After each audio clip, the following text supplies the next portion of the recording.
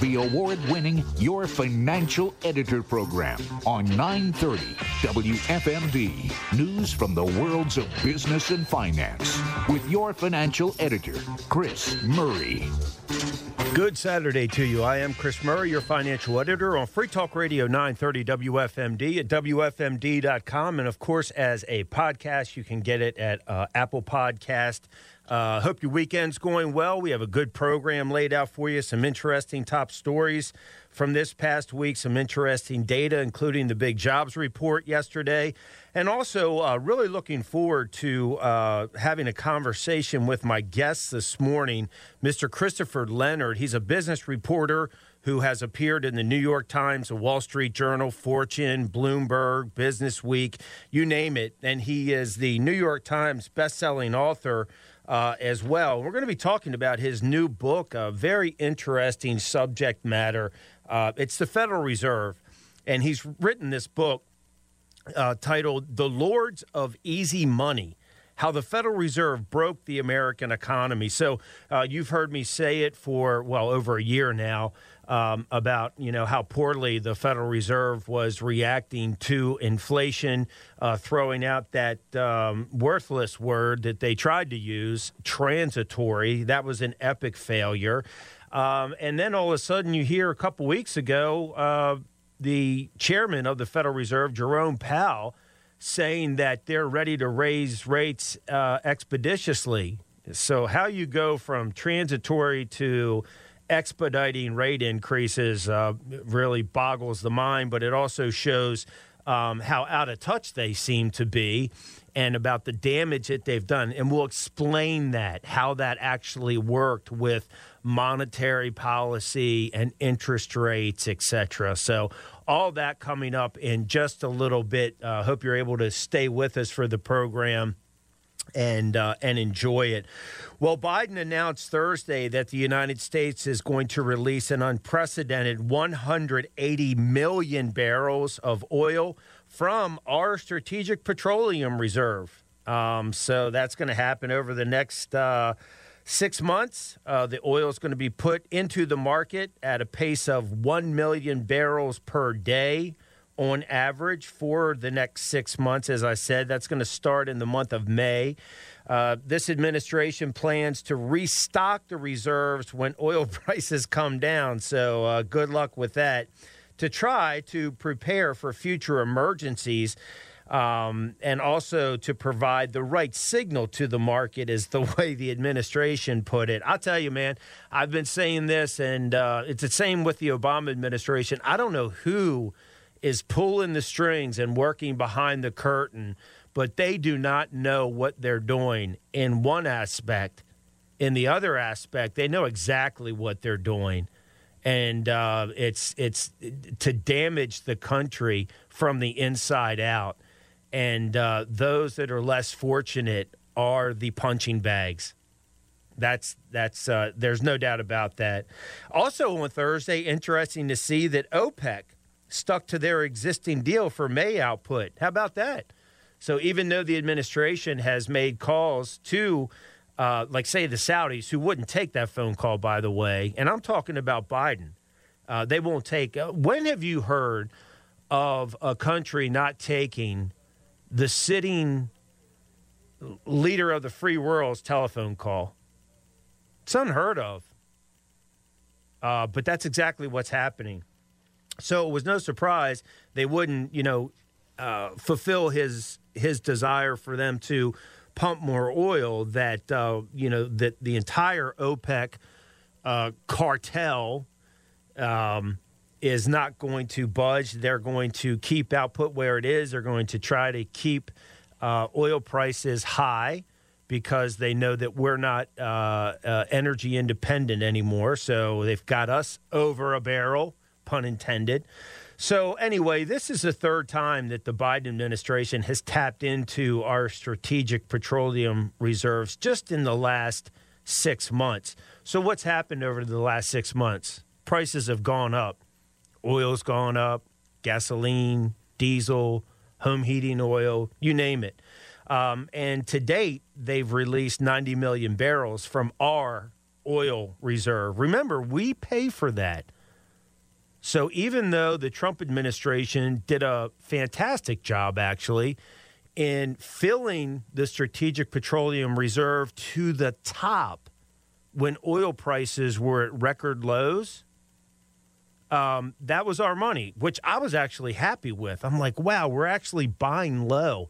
We're getting a good deal for our tax dollars in this particular situation.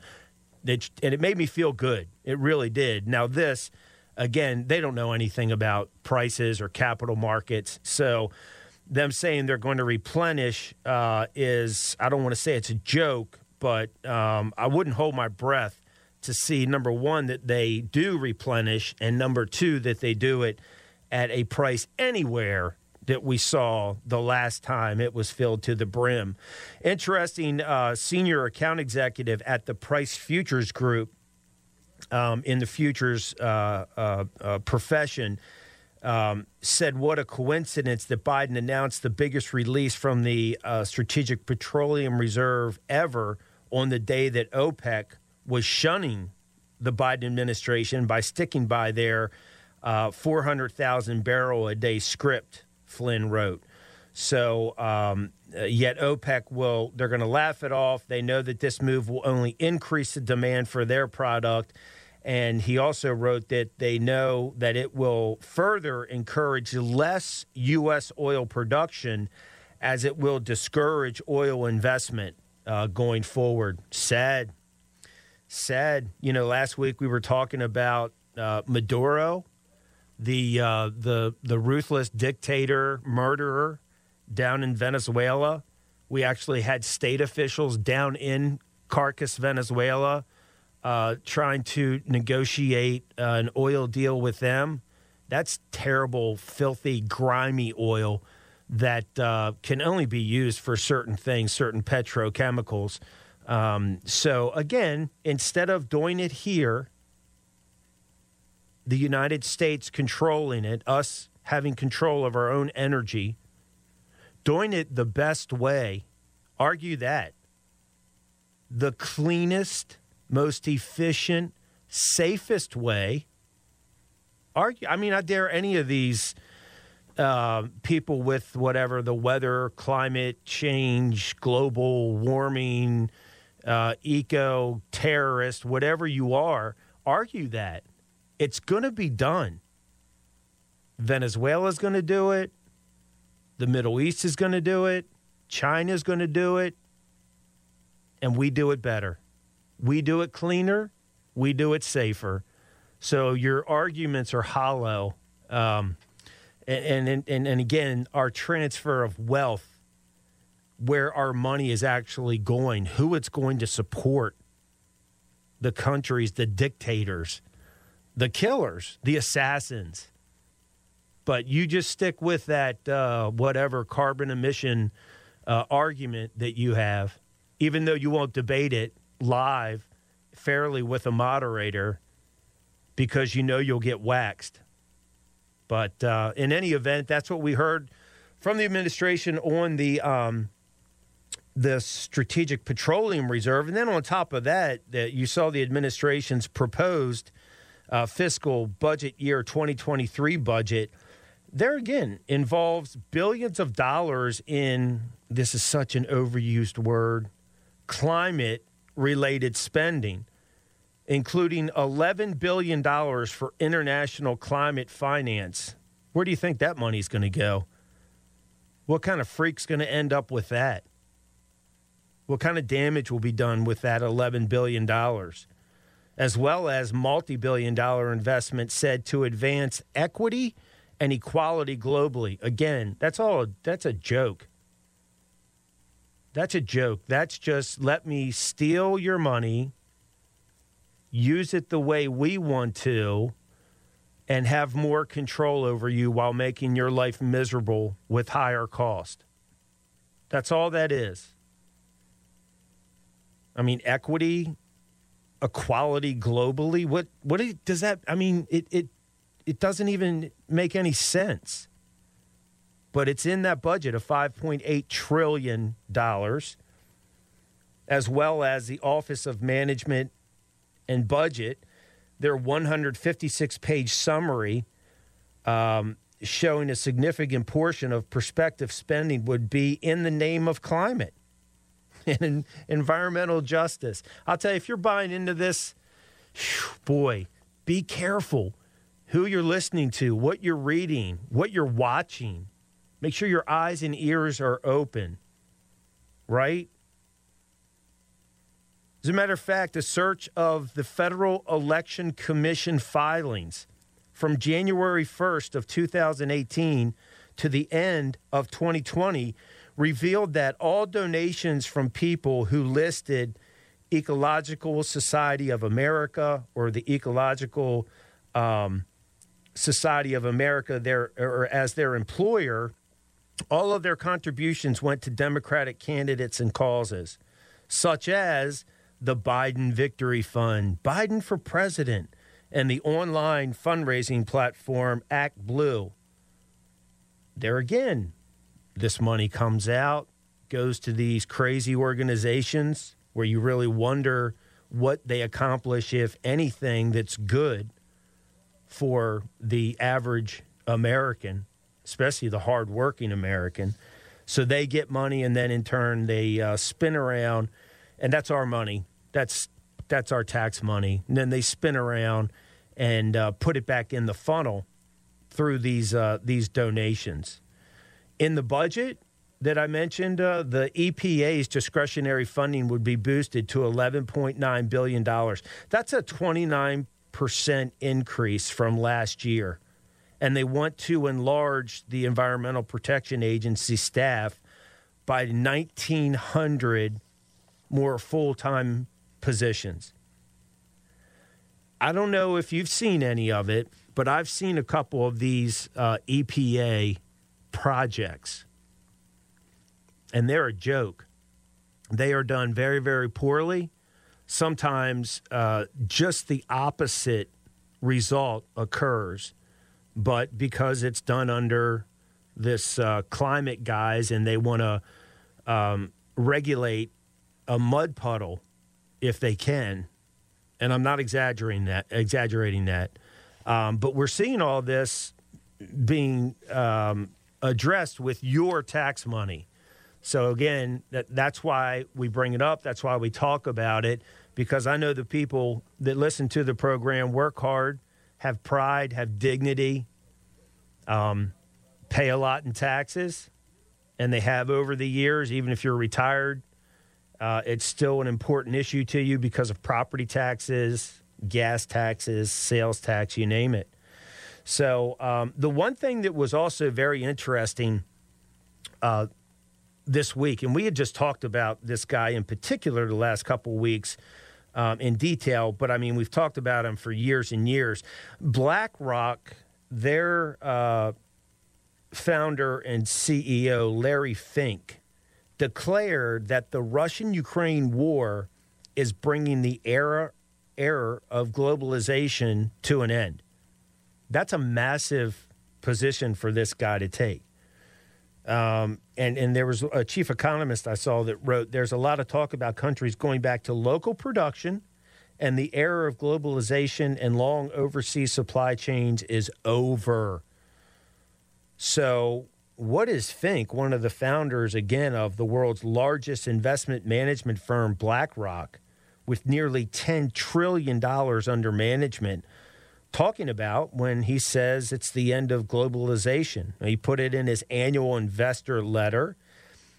He remains a believer in the benefits of globalization because that's just him. You know, he wants to be in that elitist group. He wants to fly his private jet to Davos, Switzerland for the World Economic Forum. He wants to sit in the room with the most important people that he could weasel his way into being around, and control as much of not just, again, the country, but the globalization, as possible. But he's saying the Russian invasion of Ukraine has put an end to the globalization that we've experienced over the last 3 decades. Again, that was in his letter, and he talked about such decoupling first gathered momentum as the administration of former President Donald Trump fought a trade war with China. So a lot of people obviously see this as positive. They haven't approved of the globalization. It is kind of a strategy for the elitist. Is global trade and free trade good? Absolutely. Is relying on what we've already learned as one of the benefits, unfortunately, that came from such a terrible thing, the virus, when it made its way here, was the supply chain issues, who you rely on, what you don't have access to. So you got these guys like Fink. They can't be trusted. They're kind of wannabes. I mentioned the globalist elitist. You've got these politicians involved, the, quote, consultants, unquote, who have sold their souls. And I mean the consultants from America who have sold their souls for the last 3 decades or so. You've got the virus. You've got communist China, Russia, those here in America who want to, again, destroy the country from the inside out. That's kind of the globalization type of thing, and we're not good at it. These guys want to play and want to be a part of it, but we're weak, and we're seen as weak. So we're not good at being in that in that circle right now. So I do hope that Larry Fink is correct. I think he is, that people have seen through this whole globalization thing, and that, that they would call it a new world order, et cetera. So I think it's fantastic. I hope we are done with it.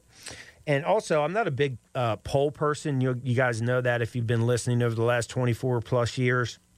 But there was one this week that was no big surprise, the Gallup survey. It was published on Tuesday. And it shows that these rising consumer prices are the top economic concern for Americans.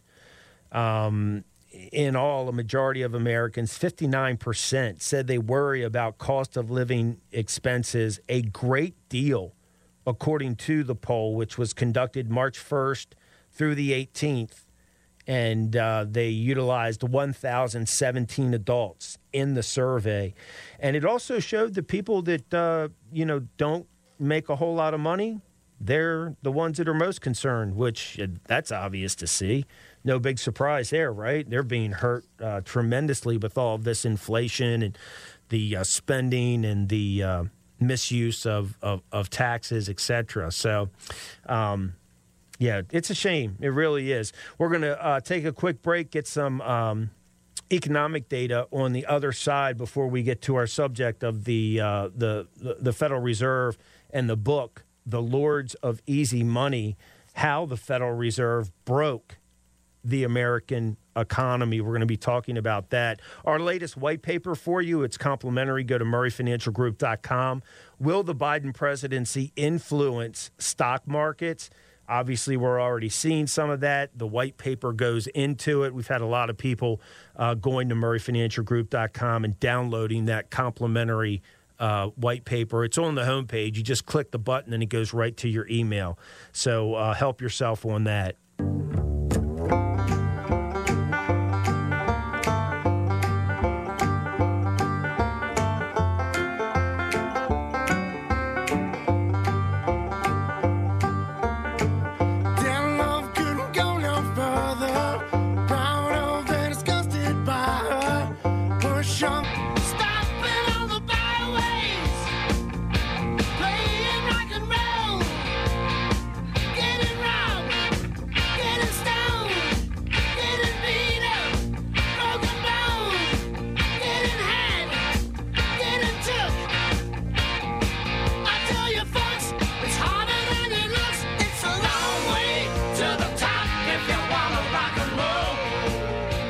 Welcome back. This is Chris Murray, your financial editor on Free Talk Radio 930 WFMD at WFMD.com. And as a podcast, go to Apple Podcast.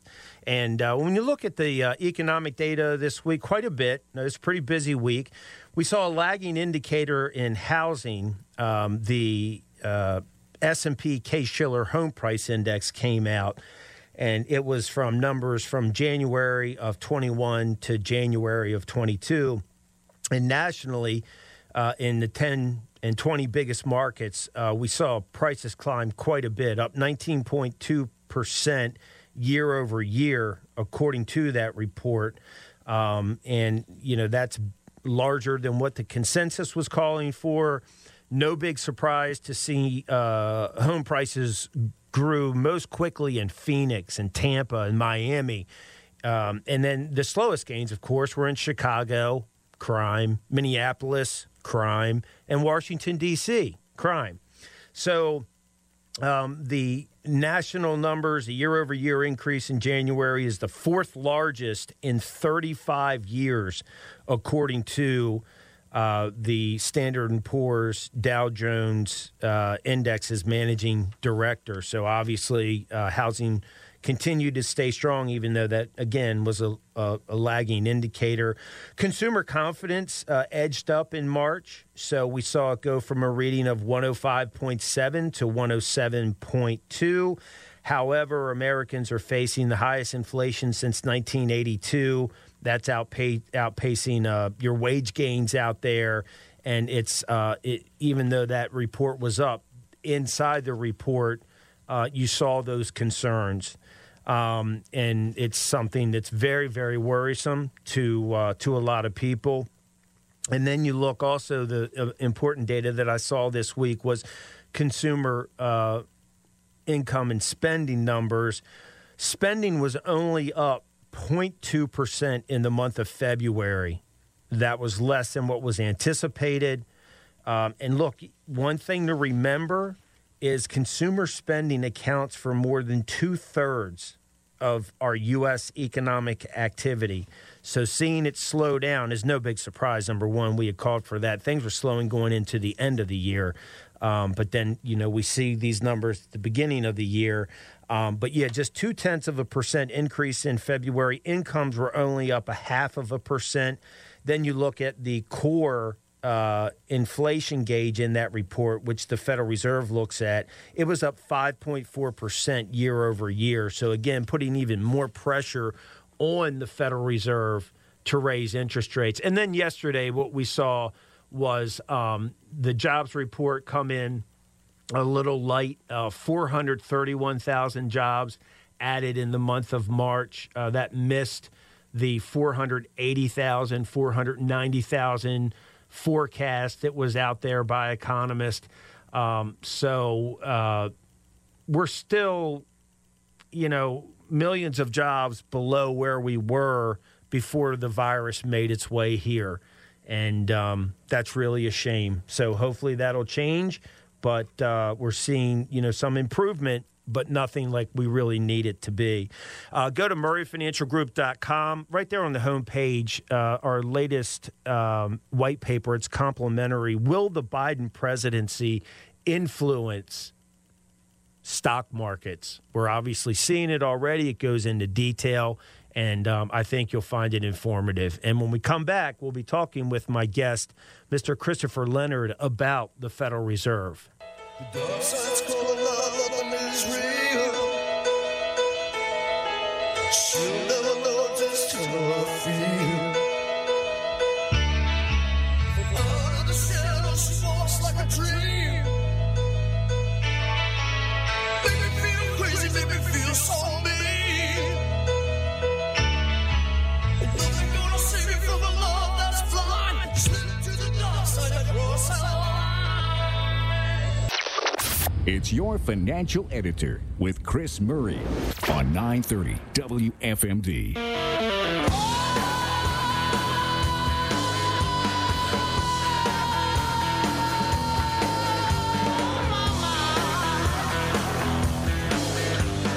Welcome back. This is Chris Murray, your financial editor on Free Talk Radio 930 WFMD at WFMD.com. And, of course, as a podcast, you can go to Apple Podcasts and listen to it there. Share it with somebody that you care about. And really looking forward to our conversation today. My guest joining us today is Mr. Christopher Leonard. He's a business reporter whose work has appeared in the New York Times, the Wall Street Journal, Fortune, Bloomberg, you name it. And you've probably seen and read his work. He's a best-selling author as well, New York Times best-selling author. And his latest work is really, really interesting. It comes right into our wheelhouse. It's about the Federal Reserve. And his book is titled The Lords of Easy Money, How the Federal Reserve Broke the American Economy. And as you know, we've had the program. I founded it back in 1997, so we're over 24 years now, and we've talked extensively over those years about the Federal Reserve and really witnessed big changes there. This book really it really helps you understand what the Fed does and how it does it and its impact and things of that nature. We're just going to scratch the surface today, but I'm looking forward to doing that. So we'll welcome in our guest, Mr. Christopher Leonard. Good morning, Chris. How are you? Good morning. I'm doing great. Thank you for having me. Absolutely. I appreciate you taking time out of your schedule to be with us. So the book is The Lords of Easy Money, How the Federal Reserve Broke the American Economy. What was your motivation for writing this book? My motivation is that, as a reporter, I'm talking to all kinds of people all the time. And back in 2016, I interviewed this guy who's really, really sharp and trading in financial markets. And he was explaining to me what the Federal Reserve had been doing since about 2010 and how much it had dramatically reshaped financial markets and how really experimental and unprecedented the Fed's programs were. And I thought, this guy's got to be crazy. Like, one of the headlines he gave me is that the Federal Reserve had basically printed 300 years worth of money between 2008 2014. And I just thought, I need to understand this better, and I think it's important to write a book about it so everybody can understand it better. So at its core, this book is a history of what the Federal Reserve has done between 2010 and 2020, which has really been a remarkable, unique, and unprecedented era in Fed history. Yeah, like you say, unprecedented. I mean, the bank was founded back in 1913, I believe, the early 1900s, and just kind of plodded its way along until it got to this very important inflection point that you write about in your book and that you just talked about. Before I get any further, I see the book is for Joan and John Miller, and you thank them for the support that they've given you and the example that they have set. Who are they? Well, Joan and John Miller are my mother and father-in-law, actually. I got married in 2001, and it's just interesting you bring that up because they've been like parents to me. John was born and raised in Springfield, Missouri, joined the Army at a young age, was career military. His wife, Joan, was with him the entire time. Obviously, they're still alive, thank goodness. And to me, they reflected this certain type of theory about American citizenship. They're both very engaged, committed citizens. And that's one of the things I'm trying to write about in this book. The main character of this book is a guy named Thomas Honig, who is a Federal Reserve official who tried to stop the policies in the book. And I'm trying to talk about this sort of tradition in American politics of sort of small c conservatism or this like pragmatic wrestling with these dilemmas we have, like balancing the need for free markets with the need for a stable society.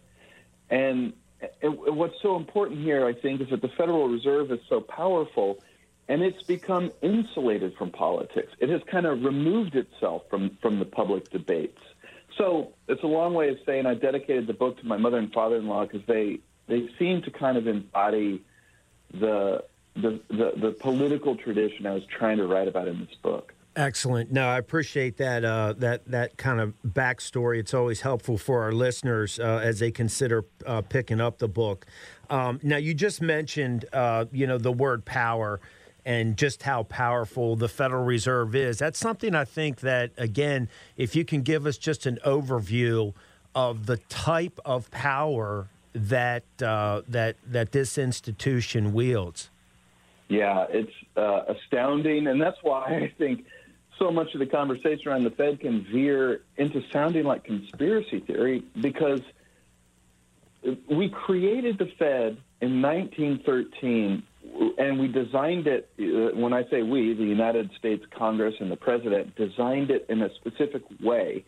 They wanted the Fed to do the all-important job of creating our currency, okay? That thing we call a dollar is actually a Federal Reserve note. And managing a currency is such an important job, and sometimes you have to make hard decisions that push the economy into recession, and sometimes you need to think a really long term. And they said, we want to insulate this institution from democratic pressures. We don't want the leaders of the Fed to have to run for re-election. So they designed it to create a committee that runs the central bank that is really not accountable to voters. So you've got 12 members that sit on this very powerful policy committee called the Federal Open Markets Committee. They meet every 6 weeks in Washington, D.C. And how do I state the level of power that they have? I mean, the Federal Reserve is the only institution on planet Earth that can create new dollars out of thin air. Only the Fed can do that. And the Fed has used that power to an unprecedented degree over the last decade, as I mentioned, printing centuries worth of money in a few years.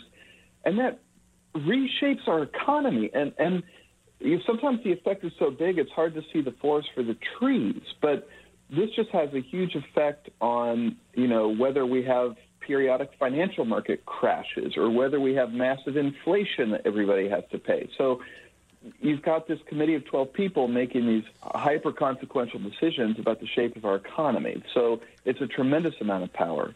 Yeah, it is. And, one of the things I remember sharing here on the program after the horrific terrorist attacks back in 2001 was obviously everybody was focused on what President Bush was going to say and what his response was going to be to those terrorist attacks. But in a very similar way, the world's attention also focused on Alan Greenspan as he walked into a room with a handful of elected officials, congressmen and senators, and closed two big wooden doors behind him. I mean, people really also wanted to know, what's the Federal Reserve Bank of America going to do in response to this pending crisis with the economy? Yes. And again, it's behind thick closed doors, and that's how the Fed operates. It's just a matter of record that the Fed committees and the chairperson meet in secret and make these decisions.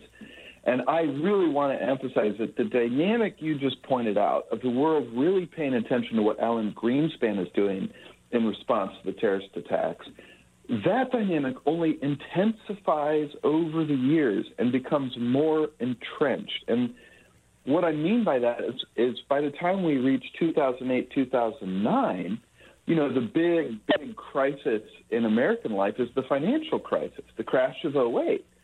And I kind of write about that. The book starts in the shadow of the financial crisis. The book starts in 2010. But one of the key points is that in the crash of 2008-09, the Fed was able to print $1 trillion before Congress had even put on its shoes to get out the door in the morning. I mean, the Fed moved really aggressively and really quickly, printing money, pumping money into the banking system, while Congress was sort of left to do the messy work of democracy, which is much more time-consuming. And so there's been this trend to rely more and more and more on the Fed to try to tackle our financial problems, while Congress sort of has the luxury of doing nothing. But what I'm trying to say here is when you look over the last decade, that is a bad model. Printing money is not the way to drive true prosperity. So we got to figure out how to govern ourselves again through democratic institutions rather than just the central bank. Yeah, and there's big amen to that. I couldn't agree with you more. And I hope people will take time to pick up your book, The Lords of Easy Money, How the Federal Reserve Broke the American Economy. And I just encourage you to do that, folks, because it's very educational. It's very informative, enlightening, and it'll help you see things better and I think to make better decisions and just help you in different areas. And we'll tell you how to get the book on the other side of the break. I have to squeeze a quick break here for you, and then we'll continue our conversation with New York Times bestselling author Christopher Leonard. Stay tuned.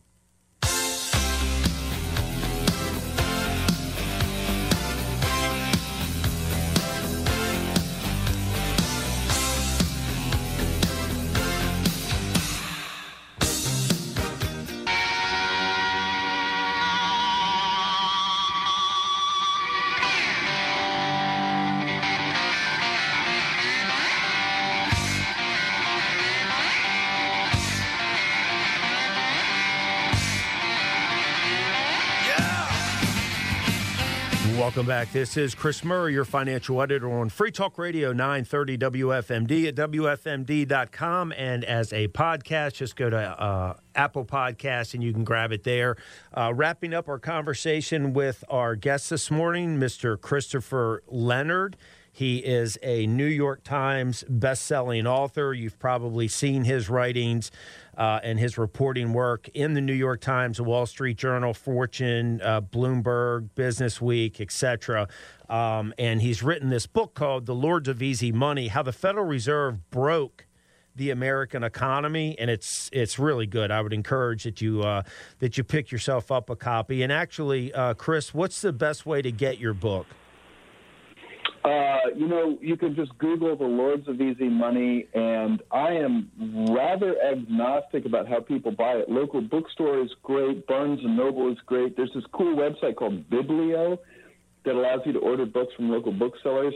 Amazon is a, crushing monopoly in my business that mistreats publishers and authors. They're sort of like the Walmart, so I tend to shy away from them.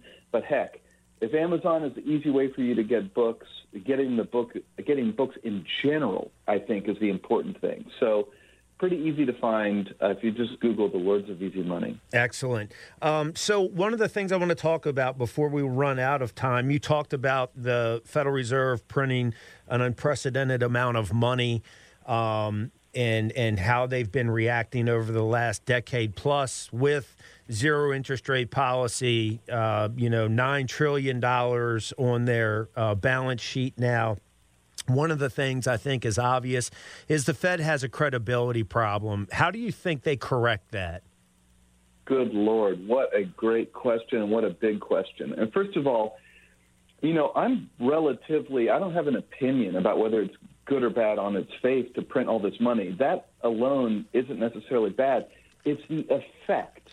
Printing all this cash pushed our economy in a certain direction. It dramatically benefited the very, very rich over everybody else. It created a lot of fragility in our financial system by creating huge asset bubbles, and it dramatically increased the levels of debt in this country. Households, corporations, government, you name it. That's why I say the Fed broke the American economy. But maybe most dangerously, the Fed, by doing this, has trapped itself. It has committed itself to perpetual accelerated money printing, because anytime the Fed now tries to pull back some of this cash it's created or tries to raise interest rates, the economy starts to crash. So that puts us today with the credibility problem you just discussed. And it's deep and it's severe, because right now what we're seeing, as you know, is very hot and heavy price inflation. Prices are rising north of 8% year over year. It's the biggest level since the 1980s. And there's tremendous pressure on the Fed to do something to reduce this inflation. There's probably no more important issue right now. But everybody has watched the Fed over the last decade, and people know that the Fed cannot do the one thing it needs to do right now, which is to hike interest rates and pull back on this new money it's printed through a program called quantitative easing. So there's a huge credibility problem when you've got the chairman of the Fed, Jay Powell, standing up now publicly first saying, oh, don't worry about inflation, it's transitory, then being proven 100% wrong on that hurts the credibility. But the deeper issue is people on Wall Street know the Fed cannot hike rates without causing massive economic disruptions. And the Fed has shown a complete lack of willingness to harm the interests of Wall Street by hiking rates. So I just got to say, limbo is the word I use to kind of describe where we are right now. Jay Powell is rattling the saber and saying, oh, we're going to hike rates, we're going to fight inflation. Wall Street really doesn't take him seriously. And so we're in a position whereby, inflation could continue to increase as the Fed kind of very, very slowly tightens. But if the Fed does tighten quickly, it's going to have to basically pay the bill that has run up over the last decade. So, we're just in a very fragile, kind of volatile position right now, and it's really hard to see where things even are going to be in the next 6 months, honestly.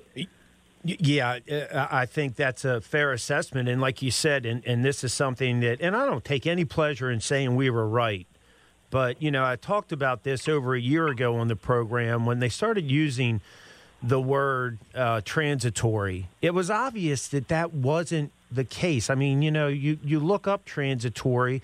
This inflation problem wasn't going to be a temporary issue, but yet they kept using that word. And it's that kind of word to make people dummy down or feel stupid because they might not know exactly what the Fed means with that. And then the next thing you know, a couple weeks ago, when the minutes came out from the last Federal Reserve meeting, you see that it's when he was testifying before Congress, Jay Powell used the word expeditiously. Well, you don't go from transitory to, we're going to raise rates expeditiously, in a really easy fashion, but yet he was trying to make it seem that way. I think, to be blunt, there is a level of dishonesty in the communication. And to me, the dishonesty always seems to break one way, which is that the Fed is trying to present itself as being the sort of all-knowing, in-control entity and downplaying the kind of mistakes it has made, huge mistakes, giant mistakes. I really document a lot of them in the book. I mean, just bad forecasts, bad models. The Fed has been getting inflation wrong for a decade. It's not just now. But I think they have this feeling around Jay Powell that, if they get up and say, we had no clue how bad this was going to be, it'll cause a panic. So they have to speak in this way where they say things like you just recounted, that we're going to raise rates expeditiously. I would like to point out that one of the I think what I'm really trying to bring to people in this book is a history of the last decade to kind of illuminate where we are. And when Jay Powell talks about expeditiously raising rates, we need to remember the Fed decided, it made a policy decision to keep interest rates at zero for 7 years between 2008 and roughly 2016. And then it barely was able to raise rates up to 2.5%. Then it started slashing rates again. Even before COVID hit, it had to slash rates again. So basically, rates have been at zero with a brief interim for about a decade. And Jay Powell is talking about hiking rates to I say this sarcastically, to the sky-high level of maybe 2.7% next year. And so even if the Fed follows this so-called aggressive path it's claiming it's going to follow, we're talking 2.7% interest rates getting thrown against inflation at 8%. To put that in context, back in the 80s, the Fed had to raise rates close to 20% to fight inflation, which was stronger, okay? But really it's nice to kind of see through a lot of the rhetoric the Fed is putting forward and look at things clearly. And what you see is, again, the Fed is in a quagmire of its own making on monetary policy right now. Yep, exactly. And like you said, you go back to the 70s and 80s when Paul Volcker did, extremely, unconventional things. I mean, he was the man to kind of take on the wave of inflation. The guy was burned in effigy, but he did what was necessary. Whereas now I just think and in your book, I noticed in the table of contents, Fed Speak is one of the chapters there. And again, I would encourage everybody to get it. The name of the book is The Lords of Easy Money, How the Federal Reserve Broke the American Economy, especially for the ordinary folks. In my opinion. And again, for those wholesome people, Chris, like your mother and father-in-law, Mr. and Miss Miller, they grew up the right way, they do the right things, and they aren't on Wall Street, and they are dealing with energy and apparel and electronics and automotive and food increases that are real every day, smacking them in the face because, again, the Fed I think they were absent for way too long. Yeah, and I just want to point out that these extraordinary policies of the last decade completely almost entirely bypassed wage earners in America, by which I mean to say, the Fed expends its power in an extraordinary way, and it was a program of 0% interest rates and money printing that benefited the biggest of the big banks and the richest of the rich, while wage earners really did just sort of tread water. And that's one of the biggest trends I think we need to understand in our economy. Absolutely, and that and more is in the book, folks. Pick it up, The Lords of Easy Money, How the Federal Reserve Broke the American Economy. Pick it up, read it. You'll be the smartest person at the picnic over the weekend. Okay, Chris, thanks so much for taking time to talk with us. Congratulations on the book. Thank you so much. I really appreciate it. All right. Enjoy the rest of the weekend. That does it for us. We're out of time. Pick up the book. It's really interesting. I haven't gotten through the whole thing, but what I have, and I understand a lot of the stuff, but also it reminds me of things. I learned some things, so I would encourage you to grab it. The Lords of Easy Money, How the Federal Reserve Broke the American Economy by Christopher Leonard.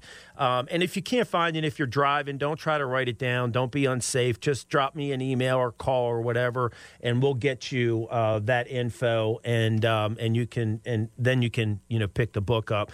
So that does it. Like I said, we will talk with you on the Morning News Express with Bob Miller and Ryan Hedrick. 550, 650, 750. Those are live calls every weekday morning when we do the business update, and then we'll be back here next Saturday for another edition of the Your Financial Editor program. So have a great weekend. This is Chris Murray wishing you and your family financial success.